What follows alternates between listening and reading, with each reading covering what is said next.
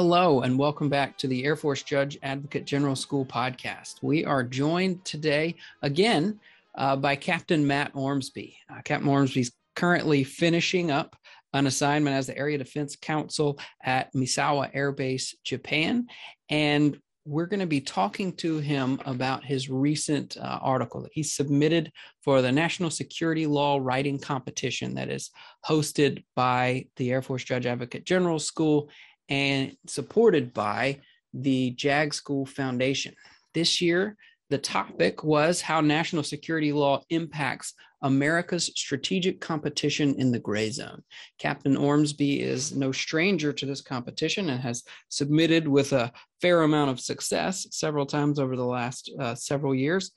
And he submitted this year a paper called Gray Dismay, a strategy to identify and counter gray zone threats in the South China Sea. Captain Ormsbee, welcome back. Thank you so much for having me. So wanted to dive in here to your paper with you kind of just giving us the 30-second version of what you wrote. What is kind of the thesis, as is the case with many of these papers, especially when you have a specific topic? The title doesn't give away a ton. So give us the elevator speech version of your 20-odd page law review article before we get started. Absolutely. So in a nutshell, I argue that the U.S. Has had a lot of success in conventional warfighting in past years. And because of that, we've been deterring our adversaries from that high-end fight and kind of driving them toward what we call gray zone threats. So threats that are not necessarily traditional military threats. And China is making advances in the gray zone on a regular basis in the South China Sea. And so my argument is the best way to counter some of these gray zone initiatives from China is by strengthening international legal agreements, so treaties and response obligations with allies in the Indo-Pacific, focusing and starting primarily with the Philippines, who has really the oldest mutual defense treaty with the U.S. Excellent. Yeah. So gray zone, this is kind of what we're all thinking about and talking about, writing about. And you defined it the way I think we all kind of understand it, that area between things that are clearly peaceful actions and clearly war.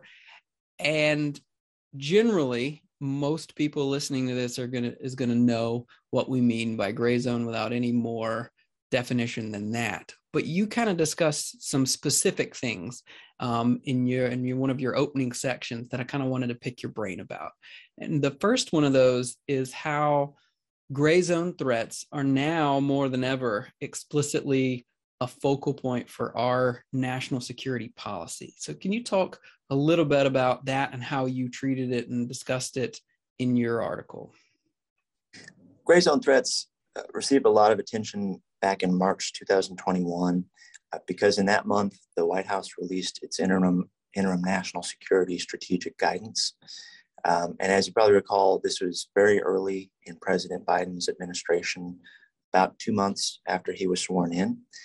But even early in his presidency, I think the president called on the U.S. to, quote, develop capabilities to better compete and deter gray zone actions.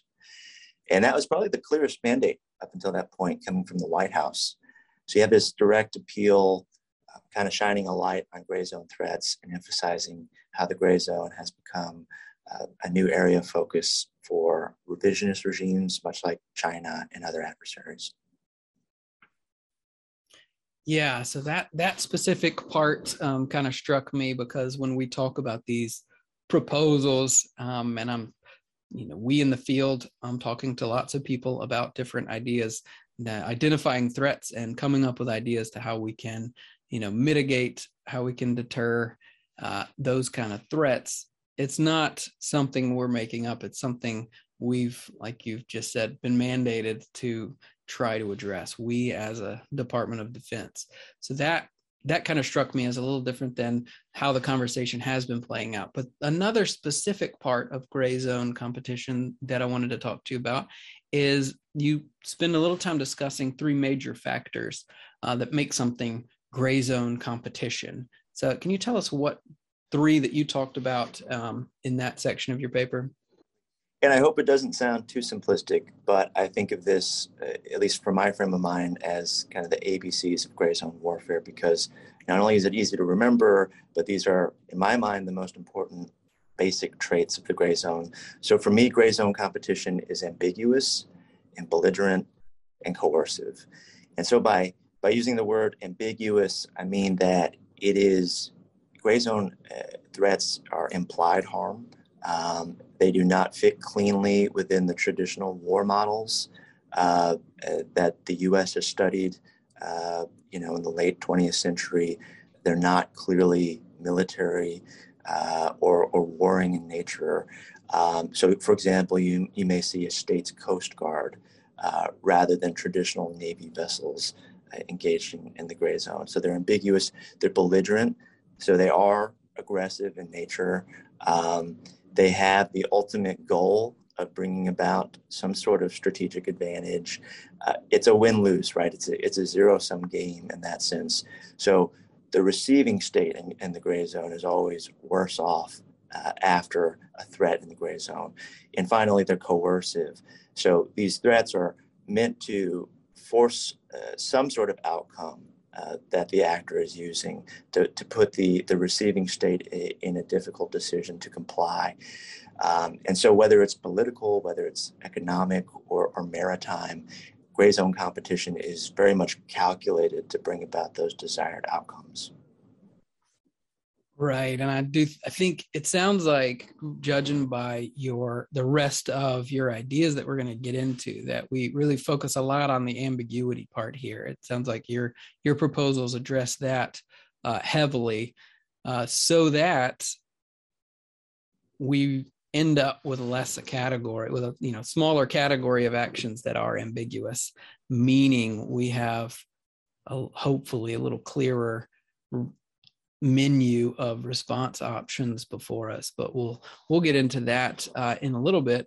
But talk a little bit about that. I guess dig in some on that ambiguity aspect and why that makes something gray zone and why it makes it kind of hard to respond to, and therefore kind of why that means it's has been or can be effectively deployed by our competitors.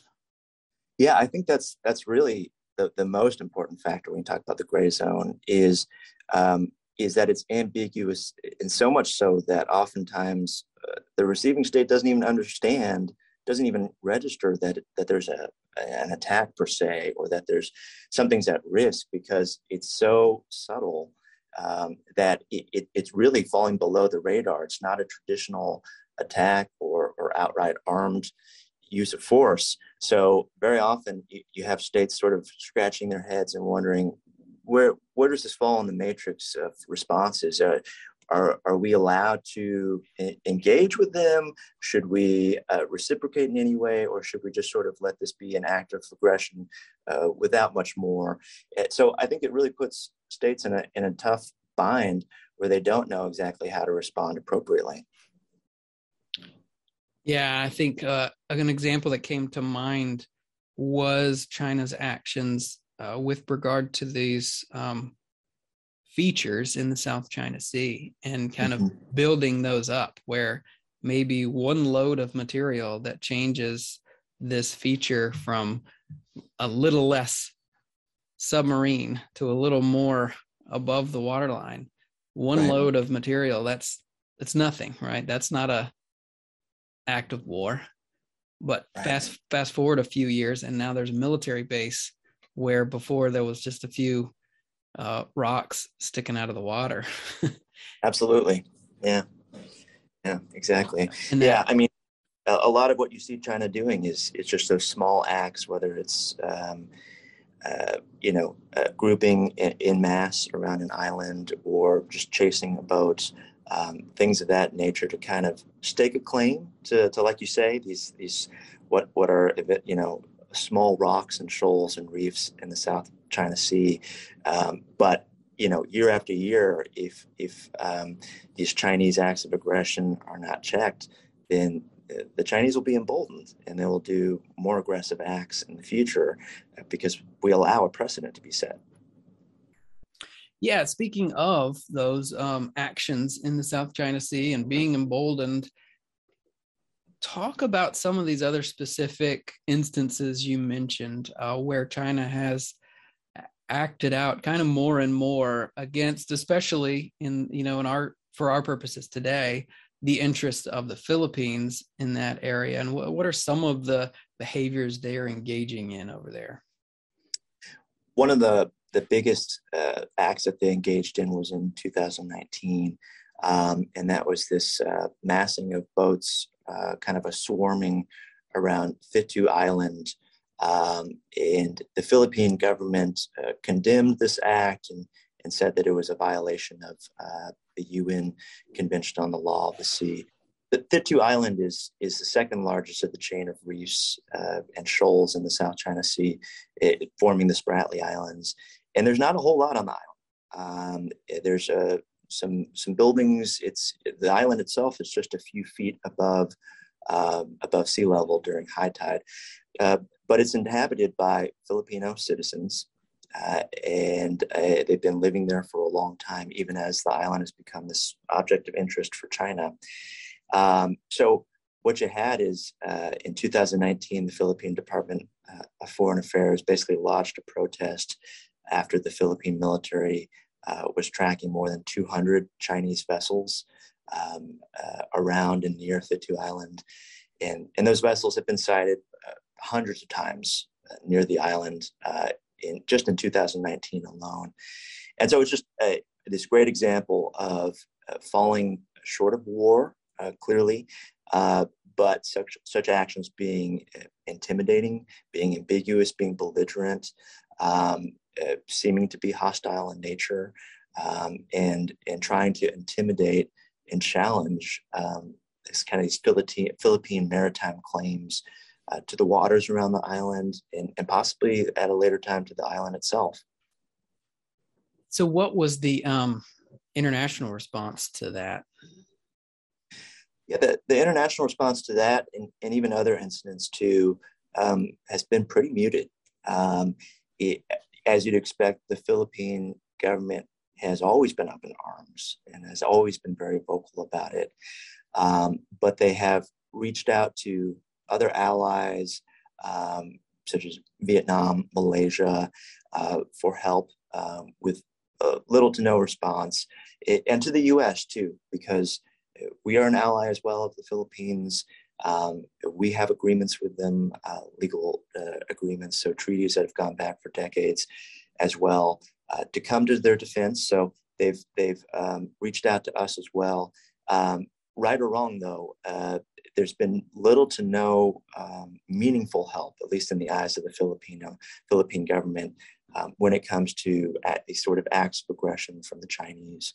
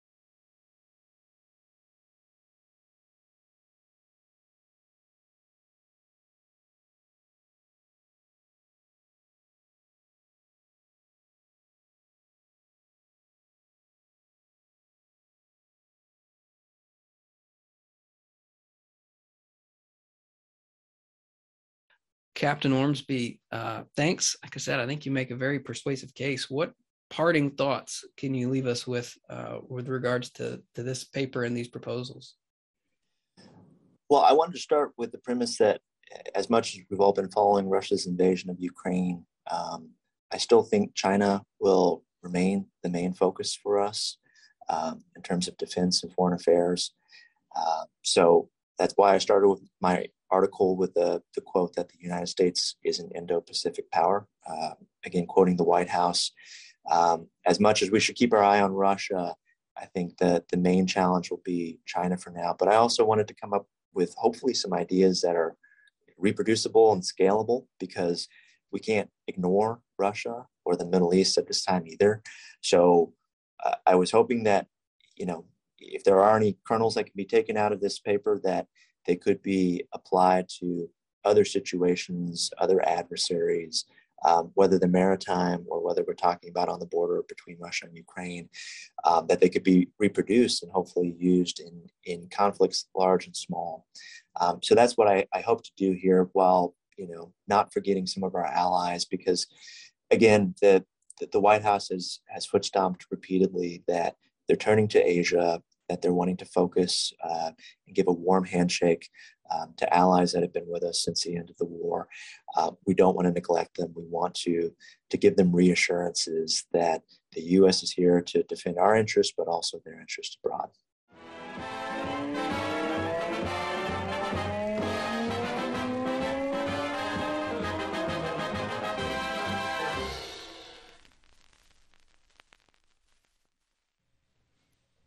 Thank you for listening to another episode of the Air Force Judge Advocate General School Podcast. You can find this and all our available episodes, transcriptions, and show notes at www.jagreporter.af.mil/podcasts. You can also find us on Apple, Spotify, Stitcher, or wherever you like to listen. Please give us a like, a rating, a follow, or a subscription. Nothing from this show should be construed as legal advice. Please consult an attorney for any legal issues. Nothing in this show is endorsed by the federal government, the United States Air Force, or any of its components. All content and opinions are those of the guests and hosts. Thanks.